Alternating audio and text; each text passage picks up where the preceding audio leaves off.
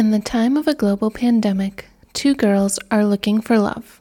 I matched with this surfer. He asks me, "What are you looking for on here?" So I replied to him and said something like, "Oh, nothing major.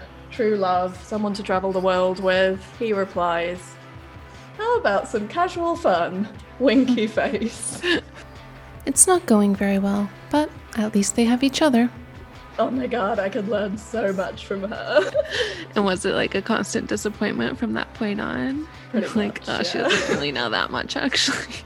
Okay, maybe that's not going so well either, but at least they have other people to commiserate with. 3 months in, one night I said, "I think I more than like you."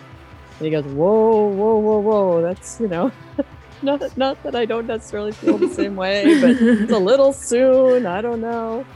Listen to Dating Abroad Season 2, coming November 16th.